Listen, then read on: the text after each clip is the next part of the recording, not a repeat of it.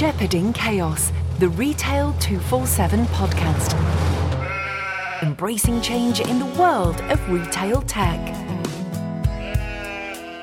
Hello and welcome to the latest edition of Shepherding Chaos. This is the first edition of 2023 and we're really pleased to welcome Kathy McCabe from Proximity. Hi Kathy. Last time I saw you, you were singing karaoke in a bar off Times Square in New York. Yeah, it's that NRF time, isn't it? It is. Very good timing. Exactly. Martin, always a pleasure. Indeed, Never a chore. Always is. Yeah. Today we're going to talk about customer service, which is obviously the fundamental point of retailing. Without good customer service, everything else is completely irrelevant. I'm sure we'd all agree on that. But we're going to talk about customer service, what it means, and actually the part that technology can play in actually enhancing customer service, especially in a physical sense.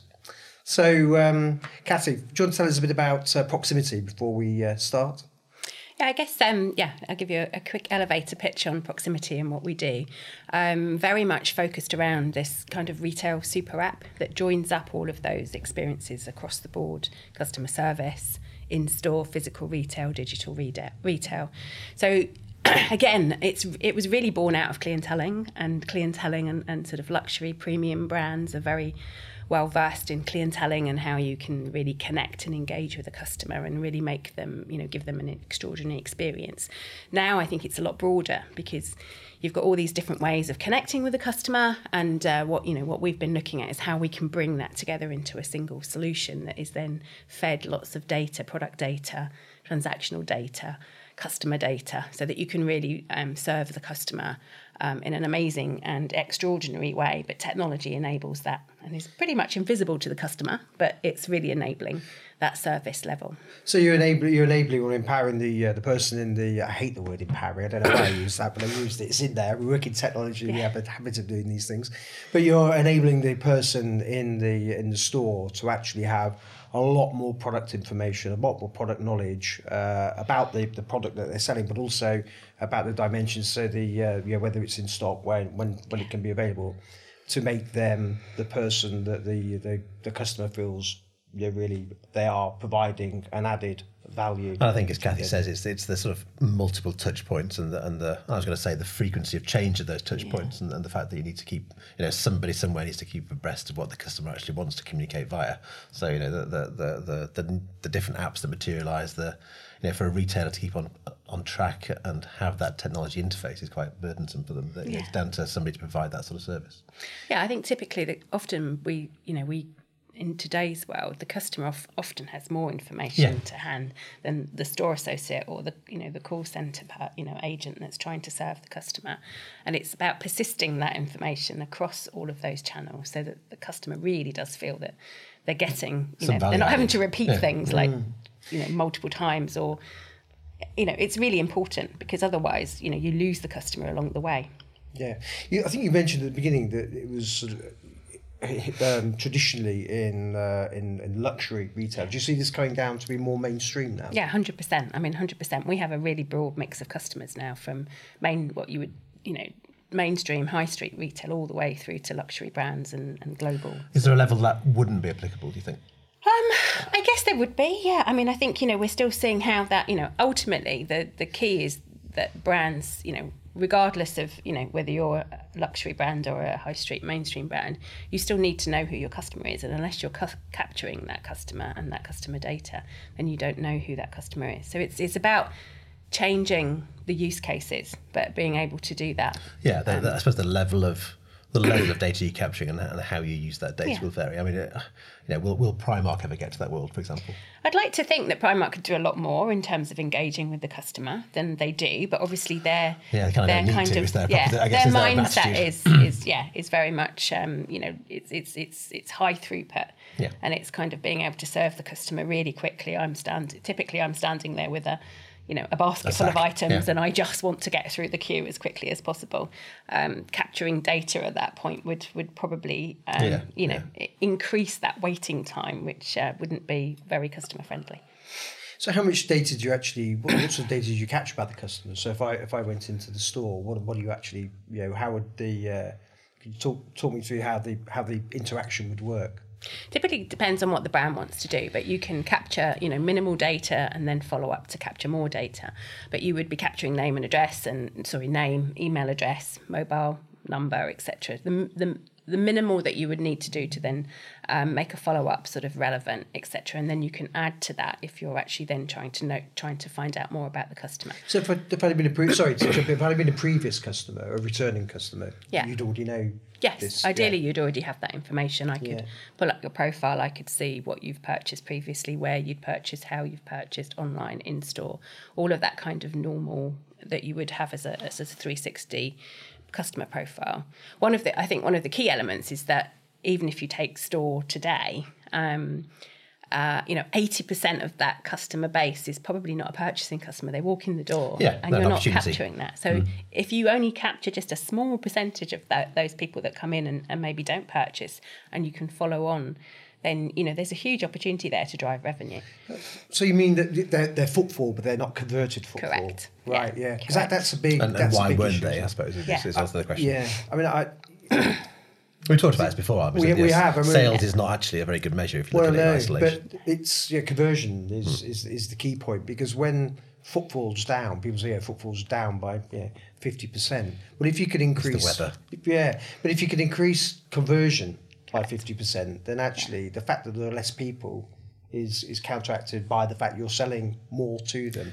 I think there's been just a slight aside. There's also been a change in attitude to these things. I think when I've dabbled in this area, not directly in the clienteling world, but we've talked about the desire for retailers to capture customer details over the years, and there's always perceived to be a reticence from the public to give that information. But I think watching my kids grow up, if they see a reason for it, they're quite happy to share these days. Yeah. And there's why wouldn't I? Is the attitude sort of thing. Yeah, you've got to make it. Have you seen that change? No, 100%. I think because the problem is often people say, well, how can I have your email address? And it's like, well, why? What are you going to do with it? And if you give that email address, and then I'm immediately in 3 emails a day hitting my, it's just not, that's not where we are today. There's got to be a value exchange there. If you do follow up, if you have even if you enable a very sort of basic follow up, then that there's a value exchange there if you can make that personal rather than just based into a personal is a good word. I think I'm trying to just as me, and I'm probably not a typical shopper, but if it's obviously automated, that often is a big turn off. Absolutely, that's where you want to try and take a view of doing a non-automated follow-up and then understanding how that can then so if I've come in and I'm looking for something in particular and you don't have it in my size but I'm still keen on that item but what you need to do is then be able to follow up and say, look, we can get that for you, or it's the basics of good customer service, which is what this is about. But it's missing so much. The basics are missing so much. They are. I mean, if you remove the technology to one side for a moment, then going back into the sort of 80s, 90s, where technologies and the early 2000s, where this type of technology just wasn't available. But the level of customer service, when you went into a store, you actually went into a store for a purpose. You went in because you could actually get some help from somebody. Yeah. Nowadays, not in stores necessarily with the technology, but it's such a blank. Hit and miss at best, yeah. Well, I did a bit of Christmas shopping around this last year. I did all my Christmas shopping online. Yeah, mainly because we're obviously coming out of the COVID thing, but also I was a bit pinched for time this year. I had a bit more time, so I went into shops, and I have to say, I left after spending my whole career working retail. I left bitterly disappointed, thinking next year I'm going back to online, because you just thought there was just no value other than spending a lot of time queuing and going back to the point you made at the beginning, Kathy, about the customers are sometimes in a better position to know more about the product than the person working in the store. I was literally walking around one particular store with my phone looking for a product. So I said to, do you have this in this particular size? And the person said, well, no, I don't think so. I looked online, and I said, well, you've got it online. And so, well, you're probably best to go and buy it online then. I'm thinking, well, what's the point of having a store? You might as well just be online. Is that solvable, though? Well, I think it is solvable if we could get back to, and we this is a returning theme for us, but if we could get back to retailers valuing customer service. Now, they all pay lip service to valuing customer service because they all say the customer's king.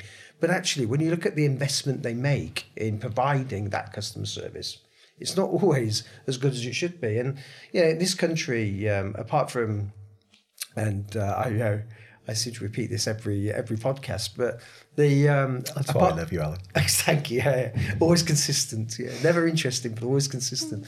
Unless you're working in a top quality restaurant, customer service isn't deemed to be a profession, is it? For somebody working in a shop, it's often a transition job these days. Yes.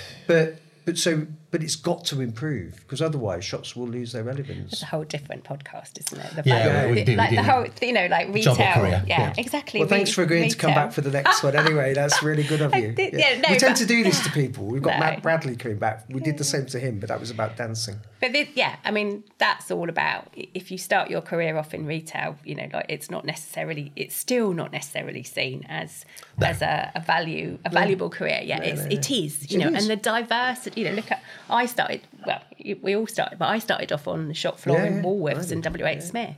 So, literally it's a hugely valuable career. Nobody sits at school and university, aspiring to join the retail industry. When you joined WH Smiths, then I'm assuming you were trained in customer service techniques and selling techniques. I worked for Foster's.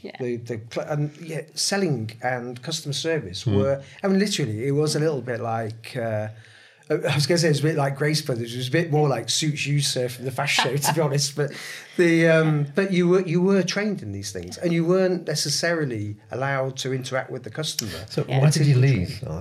Why did I leave? It was why wasn't it then a career for you if you got all that training? Well, that's a very good point. You now hoisted me by my own petards. Thank you.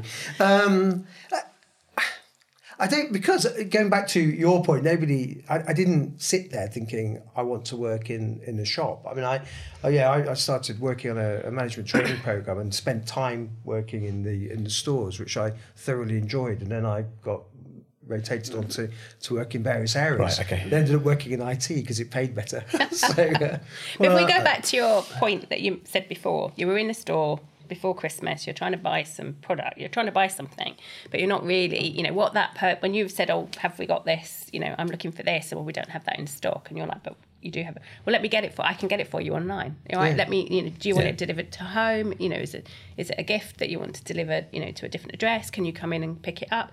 So it's that kind of being able to turn that sort of problem or challenge, rather than just saying, oh, well, just go and buy it online. It's actually then being able to guarantee that conversion, isn't it? It's about closing the deal. Yeah, and that's where we have to make that's where technology can make it easier. Having the right technology there, but also the right training. So in terms of to make it, do you need to incentivize that? Do you not need to incentivize it? How do you create the right kind of sort of ethos behind, that why that's important, because you're serving the customer and helping that customer to try and find that product wherever it might happen to be. So I think that's where, putting the knowledge, the information, giving the information to the team, the store teams, the associates is really key, but also then training them on why you don't want to walk out the door and then go and buy something else from somebody else, because you've got a customer there in front of you that is looking for a product. Yeah. And then how do you, help them to buy that product? You've got the hard work, you've done the hard work, they're in the store, then fulfill the promise. And still, if you look at, typically conversion is anywhere between 14, 15 and 20%. Post-COVID, conversion was higher because actually you were making a visit to a store. You were taking the time out to make a visit to a store. So you had more purpose, more intention to actually buy something. If you couldn't, if you didn't want to buy that product online. People still like to buy from stores. They still like to touch and feel. They still like to try something on if it's an apparel item. They still like that service element of gift, from a gifting perspective, to get some confidence that they're buying the right thing for a loved one or a friend. So I think there's an awful lot there around the physical store and how important it is. It still is to retail and continues to be important. That's why we're still seeing more stores opening now than we were seeing before. But it is, it's all about customer service, and it's all about that person, that human touch that can that can make a sale or lose a sale, basically. If we just pivot back to sort of technology, obviously as you know, as Retail 247, we pitch around the back end and the basics of retailing, and knowing how much stock you have, knowing about the product information. Do you see that as an issue across some retailers, that actually the foundational data needed to enable the stuff you do is a challenge, or are they all getting better? Well, no, I think there's still lots of room for improvement, despite technology being seen as an enabler. There are still lots of foundational elements that are not in place, because you've got to kind of join all the dots together. Yeah, I've said before, it's quite depressing after 35 years. We're still making a pitch of get the stock in the right place, and then how much have you got? Yeah. I mean, single view of stock, single view of customer are basics. That really, it's the plumbing and the heating, isn't it, that you need to have in place? That really, if you're not investing in that, even your digital channels, your digital channels are going to be woeful. Your physical channels will be woeful if you're not actually investing in those. Yeah, that's how technology doesn't make a bad retailer a good retailer. It will make a good retailer a better retailer, more efficient and so forth. Yeah. And what did retail do before the spreadsheet? It's beyond me. I think every retailer we talk to, that we need more than two hands to count the number of spreadsheets they use for any given activity. The biggest transition in retail technology has been people moving from Lotus 123 to Excel. That's the only one. Yeah. But your analogy about the heating and plumbing is absolutely right. I mean, it doesn't matter how fancy the front end is. Yeah, in a way, it looks. It's worse if you haven't got the back end right. Then actually having no front end is probably better than actually having a front end that doesn't work. Yeah, because you're not over-promising. No, there's nothing more irritating than being told to go over to customer services, and you stand in line, you get to customer services, and they've got a really nice looking latest screen there, and the screen gives you information that even the information you're given by the person is conflicting, and the person doesn't understand the information they're being given, and you just walk away. I think I've heard you rant about this retailer before. Yeah, one day we'll name them all. When we retire, that's right. Yeah. The day before we retire, we'll name and shame them all. But it's frustrating for the store associate though, as well, or the customer service agent, if the information that they're getting is not. There's no, if the integrity of that information is also questionable, then it doesn't help them to do their jobs well, and that's part of the problem, isn't it? So it's not that it isn't complex, because there is an element of complexity, but it should be, in today's age, it should be easier than we're having lots of struggles than because of there's lots of legacy roadblocks that become challenges, and and I think it's about retailers really understanding that getting it right is a huge differentiator, and it's also a huge revenue driver. 100. I think retailers have got to actually learn to live with legacy, because we've again, another topic we continually come back to is you can't always say the same thing. So if you've got a problem with stock, you can't say we need a new supply chain system. So because how many times? I mean, how many new supply chain systems have you implemented? I mean, it's amazing, because you're always trying to treat the same problem. You never really get to the answer. I mean, it is more complicated now because there are more channels to market, and you spend a lot of money doing so, a lot of time, money, and effort. Well, it's a scary prospect. I mean, there's the capital cost of doing it, or even the increased revenue cost, but it's a lost opportunity, because these things, I know we're implementing technology a lot quicker than we used to, but it still takes time. Yeah. It's the same challenge for us. So you obviously single view of stock, and is a pain point that you're trying to you can help to address. Addressing, so exactly. So it's something that you can help to address, and it is it's a very important foundational element for retail brands now. For us, it's similar in terms of things like single customer view and CDP. But if if a brand says, but we can't do this because we haven't got a single customer view, it's like, okay, fine, that's probably going to, take you at least a year, 18 months possibly to try and solve that. 6 months if you're lucky. But actually in that period of time, there's things you can still do that will help you to move a step forward and to provide a better customer experience without, and also it's, because you'll generate additional sales. Yeah, we keep banging into these same sort of messages. It's about having a vision. It doesn't matter if you're taking incremental steps to get there, but take some steps and know where you're going type of thing. Yeah, the approach to implementation of any change has got to be very different from previously. You can't wait 6 months, because if you wait 6 months, all that happens is, or even World longer, changes. Yeah, well, what happens is you implement something that was suitable for 6 months ago. Yeah, no. But retail's always changing, isn't it? You've got to have that flexibility to kind of innovate around the edge, Yes, and absolutely. that's the piece that we're trying to solve, both of us, in terms of in different ways.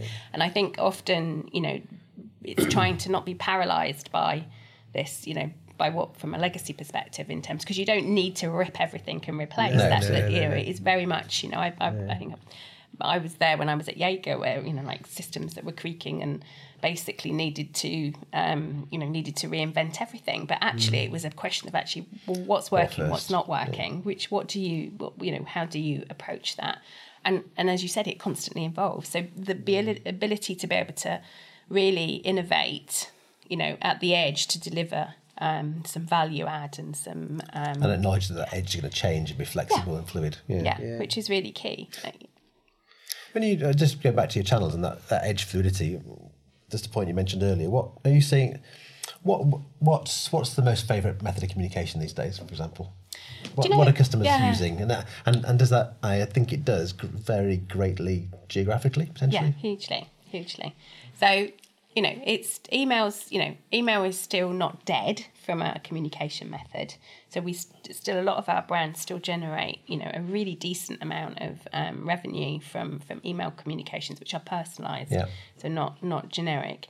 But WhatsApp is huge, but being able to use that to sort of communicate, it's kind of more immediate, more sort of like, and it's very much in EMEA.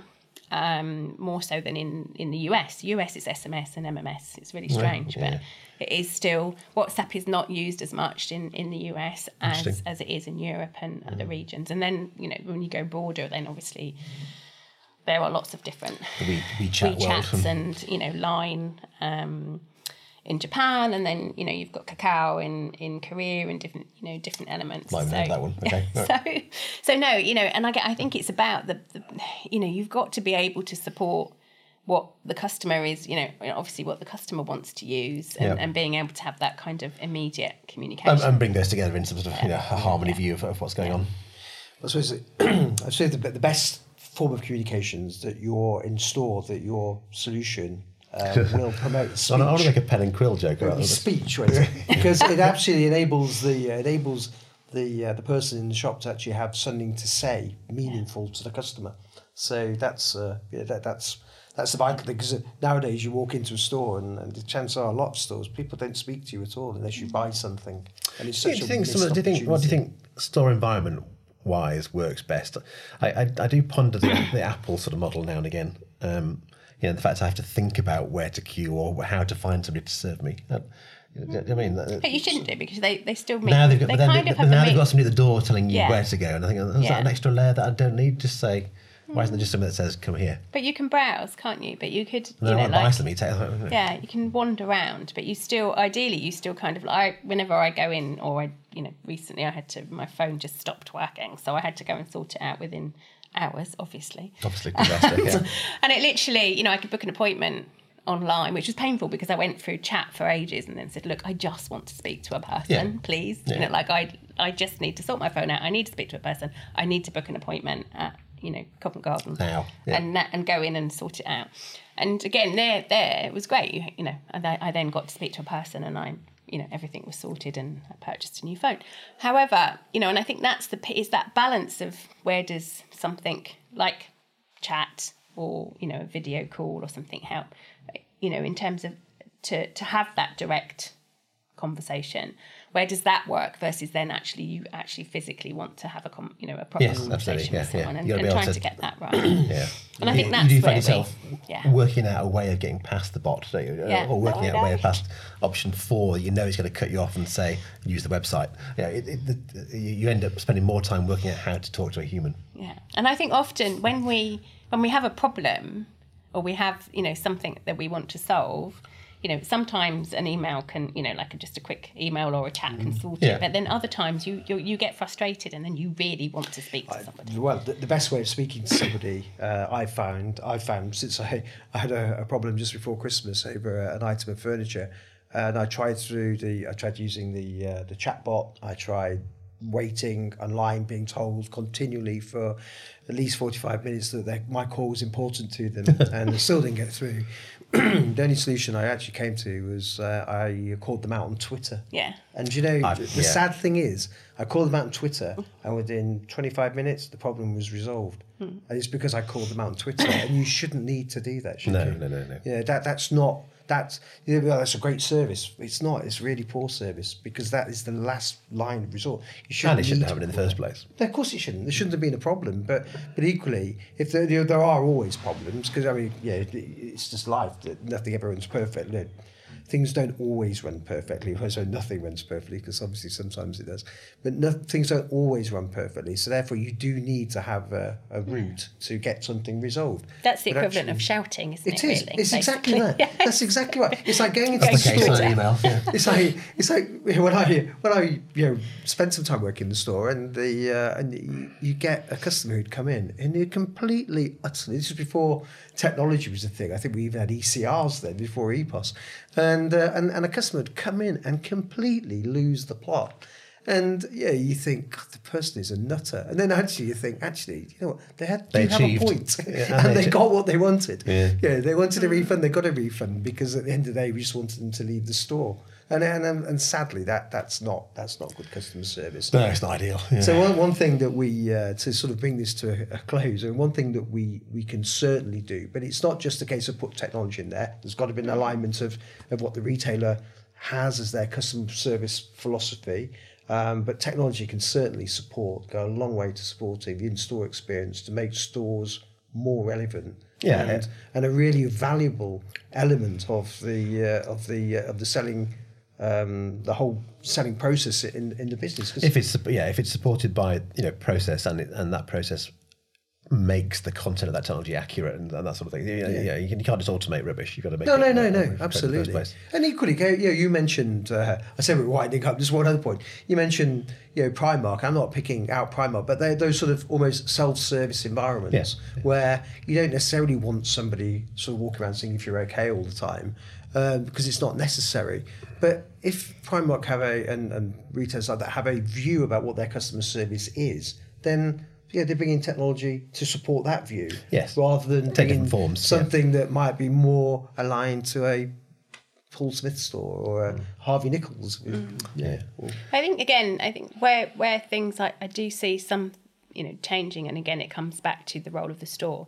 But if you can enable your store associates to provide that really high level of after sales care, then that's a really good example of where you can really have a person there, a human, helping to solve that problem, from a returns perspective, or whether it's like a service issue or a product issue, because ultimately they're an extension. They should be. You don't always have to go to customer service to sort something out. You should be able to talk to somebody online or talk to somebody Lots in of the retailers store. don't have customer service. No, departments, they're do they? phased out. They use the floor space for everything else. Yeah, But exactly. you're right. I think, and to use Alan's hated word, that they have to be empowered to be able to do stuff. Well, they have to have that information. They have to They have do. that.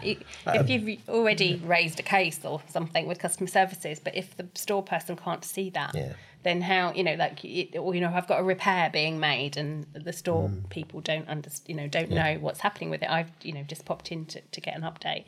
So again, it's just about how you communicate and how you use That's back that to broader if it's piece. not on the shop floor, we haven't got it. It's No, back to that sort of world, isn't it? But What you does 2023 hold in store for Proximity, Kathy, to wind up finally?